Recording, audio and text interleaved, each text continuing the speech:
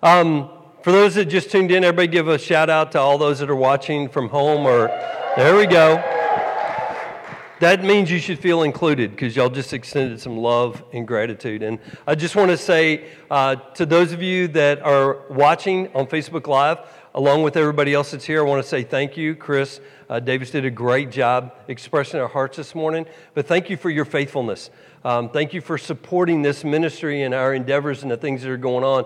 And we are super excited to give a report really soon about the amazing things that God has done through each and every one of us with our Uganda offering. Absolutely over-the-top, mind-boggling, but I have to keep my mouth shut so I don't overspeak in advance. But I just want to say thank you. And as we get started this morning, one of the things that I want us to do today is I want us to consider something as we open up the Word and as we study together that I think is just super important. And I want to tell you that sometimes as I'm studying, as I'm going through stuff, I feel led as we're going through the Scriptures, and then I begin to study, and then God just kind of like dumps on me and just overwhelms me. And what I think is going to be, okay, I approach it like it's going to be, this is what it's going to look like. Then it just morphs into something amazing and even more beautiful and deeper than even what I had anticipated. So this morning as we open up the Word of God, I'm going to ask you to turn to Hebrews chapter 11 another time, one more time rather. Hebrews chapter 11, but I also want you to turn to Joshua chapter 1. Now, neither one of these scriptures are new to what we've been studying and what we've been talking about over the last year since January. We've been talking about faith, and we've been really just trying to remember our faith, remember people of faith and their example, and even some conversations that I've had this week. As we're heading into Thanksgiving is a beautiful time for us to stop and reflect and be together, but yet at the same time, it's also one of those markers that as followers of Christ, Thanksgiving should be a part of our everyday routine.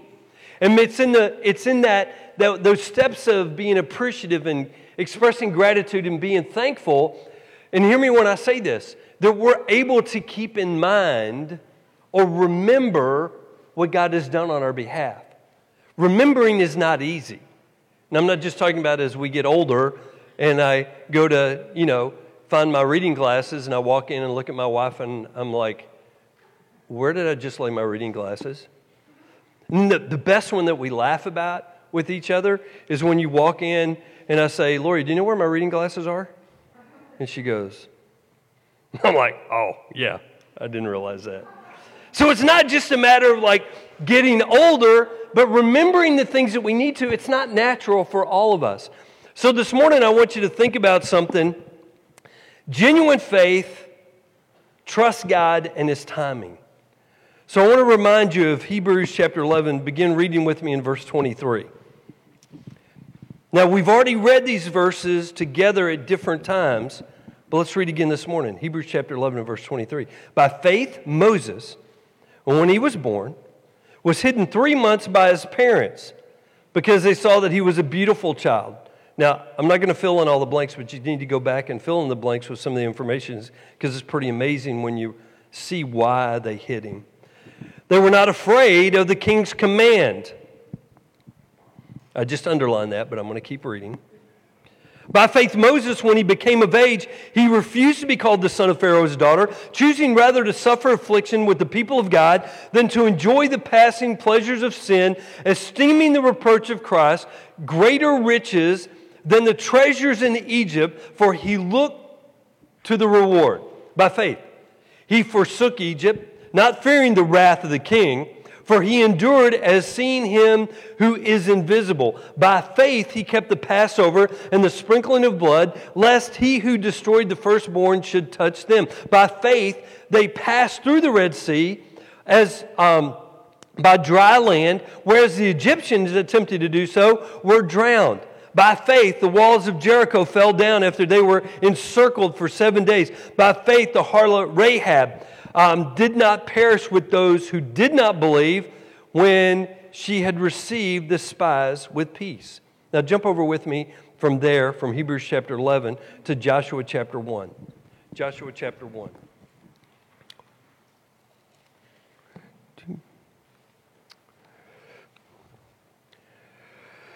Joshua chapter 1 as we read together. And you do realize that in Hebrews chapter 11, everything was surrounding Joshua, but Joshua's name was not mentioned in Hebrews chapter 11. I've mentioned this before, but I think it's just a great reminder. You say, well, Tim, why aren't Joshua and Caleb mentioned in Hebrews chapter 11? My simple answer is because they didn't need to be, but I think it also just reminds us that sometimes it's also purifying to realize that we're doing it for God and for His glory. It doesn't matter if our names get mentioned or not. So, Joshua chapter 1, verse 1. After the death of Moses, so we see that we just saw the example of Moses' life and his faith, but after the death of Moses, the servant of the Lord, it came to pass that the Lord spoke to Joshua, the son of Nun. There's a transition here. He was Moses' assistant, saying, Moses, my servant, is dead. Now therefore arise, go over this Jordan, you and all this people, to the land which I am giving to them, the children of Israel. Every place that the sole of your foot will tread upon, I have given you, as I said to Moses, from the wilderness and this Lebanon, as far as the great river, the river Euphrates, all the land of the Hittites, to the great sea, toward the going down of the sun, shall be your territory. No man shall be able to stand before you all the days of your life. As I was with Moses, so I will be with you. I will not leave you nor forsake you. Be strong and of good courage. For to this people you shall divide as an inheritance the land which I swore to their fathers, to give them according to all the law which Moses my servant commanded you. Do not turn from it to the right hand or to the left, that you may prosper wherever you go. This book of the law shall not depart from your mouth, but you shall meditate in it day and night, that you may observe to do according to all that is written in it. For then you will make your way prosperous, and then you will have good success. Have I not commanded you?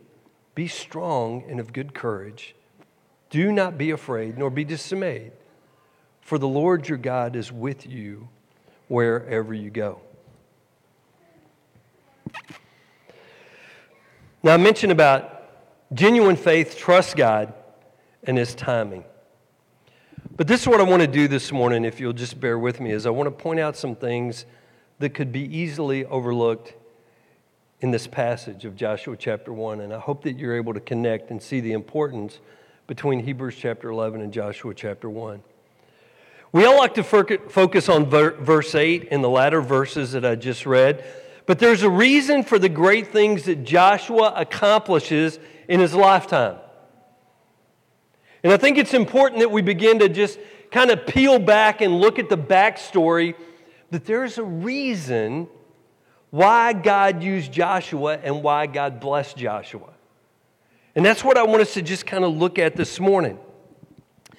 Verse 4 and 6 reveal some gems about genuine faith. Notice the phrase, look at verse 4 of chapter 1, as I said to Moses. And then the phrase in verse 6, the land which I swore to their fathers to give them. There's two reference points regarding time. One is God speaking to Moses, and you can go back and you could read Exodus, you can read some details in Numbers and Deuteronomy. All three books explain or give more detail back and forth about this God speaking to Moses. But the other thing that he mentions here in verse 6 is God speaking to their fathers, Isaac, Jacob, and Abraham. The promise of the Hebrews that began with Abraham. The first exchange was mentioned in Genesis chapter 12 and verse 1 and verse 7. Then the promise was actually made in Genesis chapter 15, verses 18 through 21 to Abraham. It was confirmed to Isaac in Genesis chapter 26 and verse 3, then to Isaac's son Jacob in Genesis 28 and verse 13. Now I just want you to write this verse down, Joshua 21, 43 through 45, if you want to just write that down in the flyleaf there, and if you want to go back and look at it, mentions the reality of what is recorded in Joshua chapter 1. Now, some of you, when you read a book, you don't read the whole thing through because you just can't, so you read to the end and you kind of see how it's going to wind up, and it gives you comfort as you read. Well, that's why I'm giving you Joshua chapter 21, so you can see that God kept His word all the days of Joshua's life. I think it's important to evaluate the backstory of Moses and Joshua Because it's just really easy to read through Joshua chapter 1 and not notice or kind of take for granted some of the things that are taking place here. Let me ask you, what was the span of years from the time that God made his covenant with Abraham until God uses Joshua to fulfill the promise? Now, if some of you have studied this, and you got a pretty good idea, this is a great time for you to shine. Go ahead and mention it. Anybody? Jump in. It's cool. Just write down Colossians chapter 3 and verse 17, and you can look at that because it references a timeline. And I can just show you here. I've been looking at some people, and they've got some incredible, like they break it down, the detail, and it is really cool. And they have all the equations and historical information to break out the years and how long it was. And so wiser minds than mine have come up with the length of time. But from the very time, if you read in verse 6, where it says the promise that was given to the fathers, and then Moses was reminded, and if you see and go back and look at the biblical history and what's recorded, that God would consistently remind people of the promise that he had made. Now, this is the Hebrews, this is the children of Israel, so I'm not saying that this exactly applies to us in the United States, but it does apply as an example to us as followers of Jesus Christ under the new covenant. So the time from when God gave this promise to Abraham until Joshua goes over, the span of time ranges from between 470 years, and there's a different in evaluation and application, but between 470 and 500 years before the promise was fulfilled. Are you letting that sink in a little bit? Multiple generations here. It wasn't like he just said to, okay, Charles, here's what I'm going to promise you, and then Chase gets to experience it the next year. There's multiple generations. We're talking 470 to 500 years.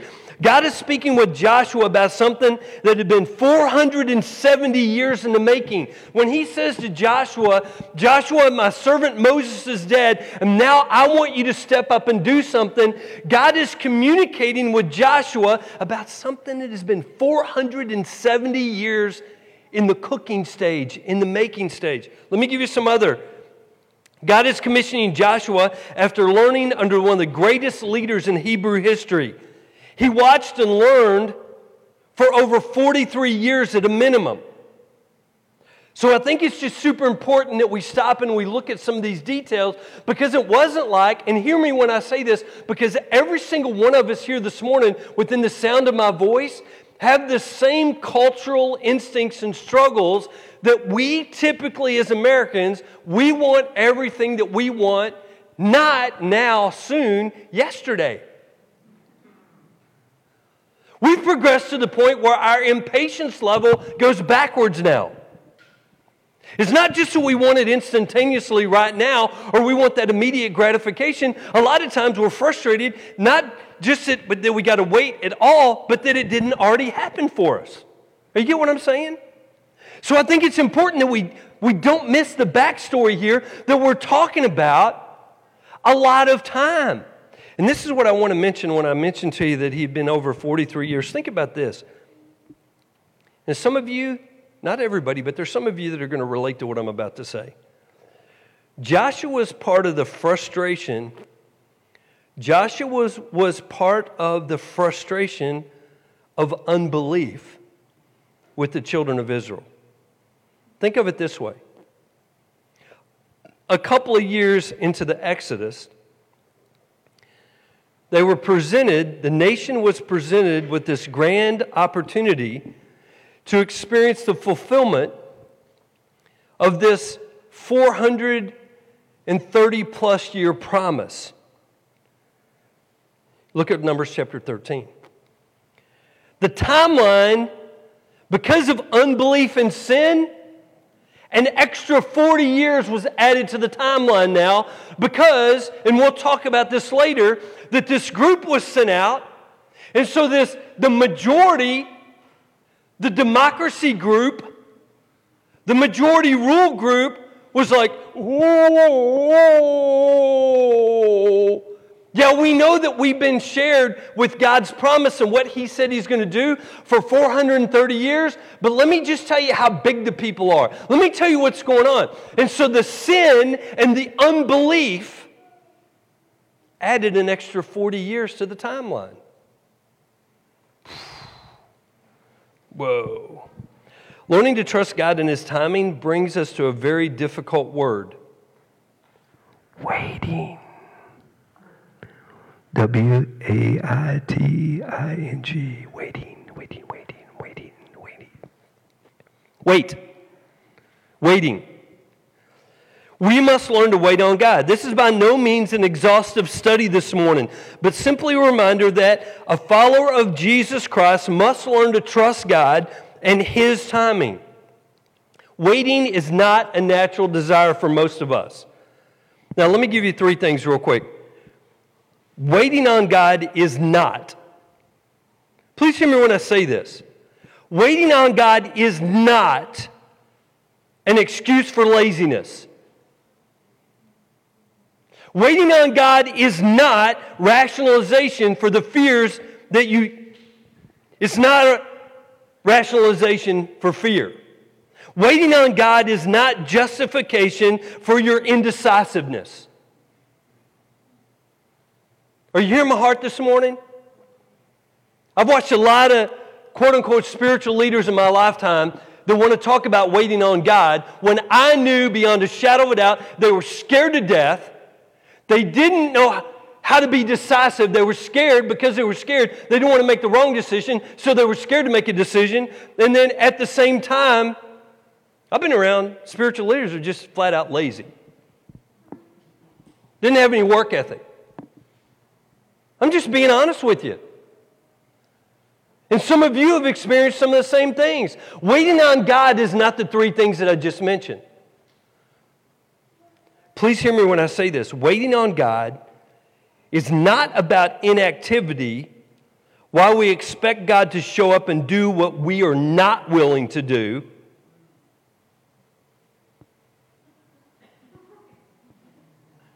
I don't have a mirror. I'd be looking at myself. If I did, I'd be like, man, them overalls are bad, aren't they? Anyway.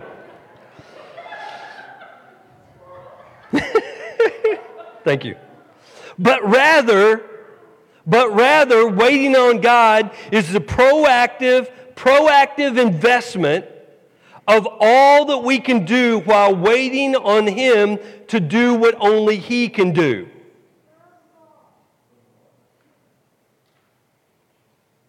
Read it again? Okay. Thank you, hon. I love you too. Okay. Waiting on God is not about inactivity while we expect God to show up and do what we are not willing to do, but rather the proactive investment of all that we can do while waiting on Him to do what only He can do. Let me give you 4 things real quick. Waiting on God is being proactive and working in preparation of God's provision. We as a church family, with all this going on, we are going to continue to move forward. We are praying, we are asking the Spirit of God to do greater things in our midst and through us than we have up to this point, even in the middle of what's going on. We are not going to cower in fear. We're not going to function with indecisiveness. And we're not going to be lazy in our walk with God. And listen to me, if you've gotten lazy over the last several months, stop it. Change. Did I say that nicely? I was proud of myself. Waiting on God is being proactive and working in preparation of God's provision. This is what it means. Drawing closer to and learning more about God. Can I tell you what Joshua and Caleb, can I tell you what they were doing during those 43 years? They weren't sitting on their laurels. They were drawing closer and learning more about God. I can promise you that Joshua was evaluating the way that Moses went to the tent of meeting. He was watching Moses' disciplines. He was learning from what he was doing. And I believe that Joshua was drawing closer to God during that lifetime because God, as soon as Moses was dead, he turns directly to Joshua. God has a personality and attributes. Did you hear me? God has a personality and He has certain attributes. It's about making time to pursue Him. And I'm just going to say, every single person in here, including myself, you do every single day what you really want to do. Now you can go tell what you tell yourself to somebody else and they might be like, oh, I know life is so hard and you've got it so difficult. And some of you do have it rough. But you don't need my sympathy. You need my encouragement and you need our strength and you need us to do. But the bottom line is you carve out time every single day to do what you want to do. Making time to pursue Him. Number 2, waiting on God is being proactive and working. It means learning more about His plans and His agenda. You know what's beautiful? I'm watching some of our church family get flushed out during this difficult time. Because the things that you've made your agenda and you've made the most important, some of those things have been derailed and taken away and been stripped away, and you're standing there lost. And you have faith in Jesus, but you haven't been activating and building on that. And what I mean by that is your world has been all about you. So what I mean by learning more about His plans and His agenda is this is what I mean. Making time to see the bigger picture. The picture is bigger than just your face in the mirror. The picture is bigger than us individually. God is at work, and with Joshua, there was this long, extended, huge plan for this large group of people, and Joshua was part of that, and Joshua understood that there was a much bigger picture going on than just Joshua's life. Number 3, waiting on God is being proactive and working. It's understanding that God's priorities, His priorities on a personal level, then on a family level, and then on a church level. As you begin to learn more about God's plan and His agenda, then you begin to see how that applies on a personal level. What does that extend? What does that mean for us personally? What does it mean to understand His priorities for me? Joe McGee, when he was being funny at the very beginning, he's just a hilarious reminder. None of us pack it in the coffin with us. Or if you're getting cremated, you don't get your goods cremated and you don't take them in your urn with you. I mean, I guess you could do that. That'd be weird. I never thought about that. Okay. But think of it this way. We're making a conscious effort to apply God's priorities to daily living. Some of you have been skirting specific verses because you want to hold on to your fear and hold on to your anxiety because it's like a crutch that you hold on to because it's been a part of your life for so long. And yet there's so many scriptures where the Spirit of God is trying to lead you to and trying to help you understand. Cast all your care upon Him. Release your worry. It says in Matthew 6:33, I try to live by. Seek first the kingdom of God and His righteousness, and everything else will be taken care of. Tim, is it really that simple? Yeah, but it's a fight every single day.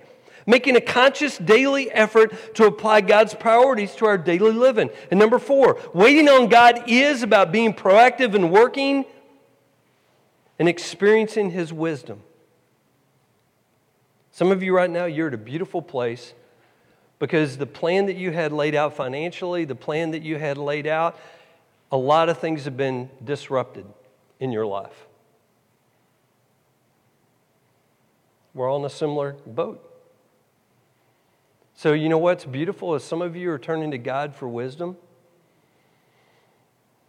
Maybe for the first time in your life on a deep level, and some of you, you've come back to Him seeking and asking Him for wisdom.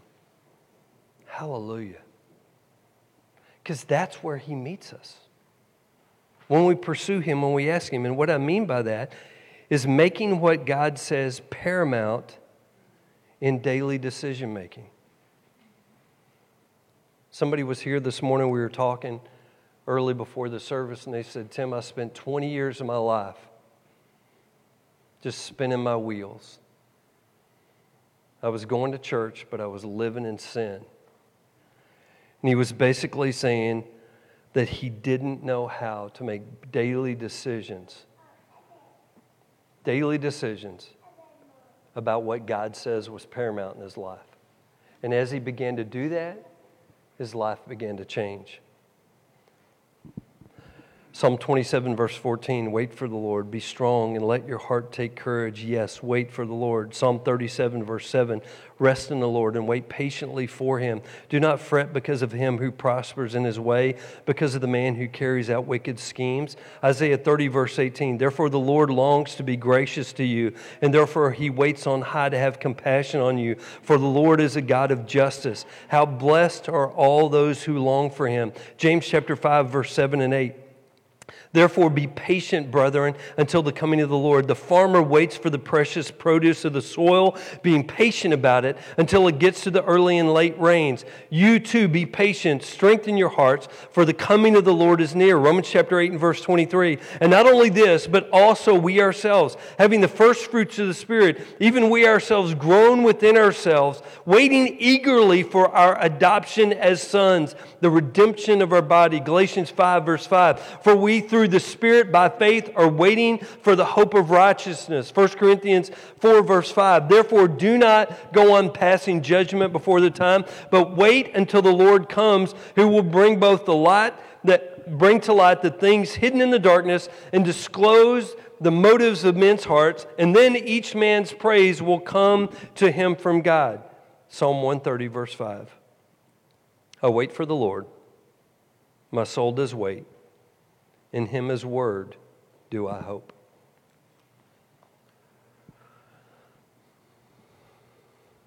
Genuine faith. Trust God and his timing. Doesn't mean that we're lazy, ruled by fear, or that we are making excuses because we're scared to make a decision. And understand, I'm the kind of person, and a lot of you that have been around our church family, you've heard me say, some of you just need to learn to make a decision even if it's the wrong decision. Chris and I were talking a couple weeks ago, and we were just laughing about how that working with youth, sometimes you have these games. And man, you read, you work through it, you think this game is going to rock the house. The kids are just going to be yelling and screaming for more.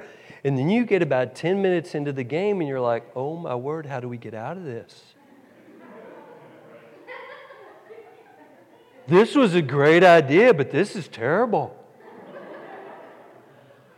And the kids are laughing, not because of the game, just because they're enjoying one another. And they're maybe just laughing at, Tim, this is the dumbest game, but I'm just laughing because we're doing it.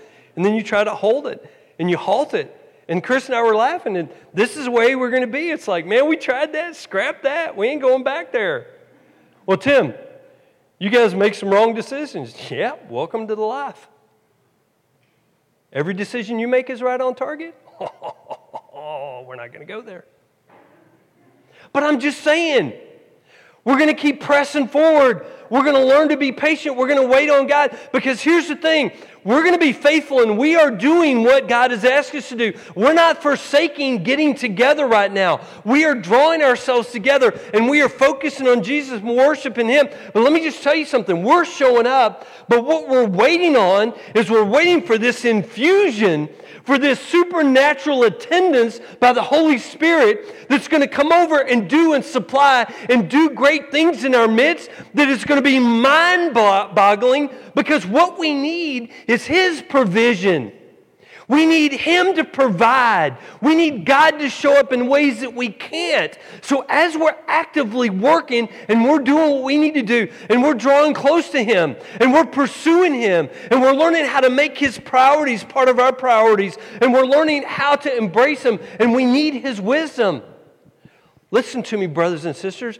I'm going to say again, I believe our greatest days of supernatural provision are ahead of us. And either you can take confidence in our pursuit of God and being confident in God and His personality and who He is, or there's no middle ground right now. You're looking at somebody who's nuts. Stop shaking your head on that level, okay? But you understand what I'm saying? But I have great confidence. We have great confidence in God. He's not left us. He's not surprised by what is going on. But some of us, we are right where we need to be, and we need to learn the lessons. And we've got to learn to trust God and God's timing. Some of you, as you've gotten to know me, we've talked, and you say, Tim, I'm like, I don't know. I'm not God. But we're going to keep going, and we're going to be faithful, and we're going to draw close to Him, and we're going to pursue Him, and we're going to be more dependent on Him. And here's what I don't ever want to happen. I don't want anybody else's life to be drastically altered because of my unbelief or my sin. Did you get that point? When they didn't cross over. We'll talk about that more. Some of you sitting here this morning, you've told yourself for a lot of years that what you do doesn't matter, it only affects you. That's a lie. That's a bona fide, bald-faced lie. So let's pursue. Let's know God. And then let's make Him known. Father in heaven, I thank You for just what You're teaching me. And I confess to You that I need to be faithful. And I need to be consistent. And I want to just praise You publicly for Your consistency, for Your faithfulness, for Your endurance on my behalf. And even on behalf of this church family, God. Taking care of this church family, for the way that You've touched people's hearts to give at certain times for special things, to respond, to come alongside. Oh, there's hundreds of things going through my mind, Father, and we give You honor and glory, and we say thank You. So, Father, I ask that You would draw people to Yourself today. God, that You would add to Your church those that need to be saved and redeemed and rescued. I pray faith over those that have unbelief right now, that they would be born again, that they would turn their hearts and their minds toward You and trust You. And God, we are asking You to be glorified, that You would be in our midst, that You would lead us, and God, that we would know You better and then make You known. In Jesus' name.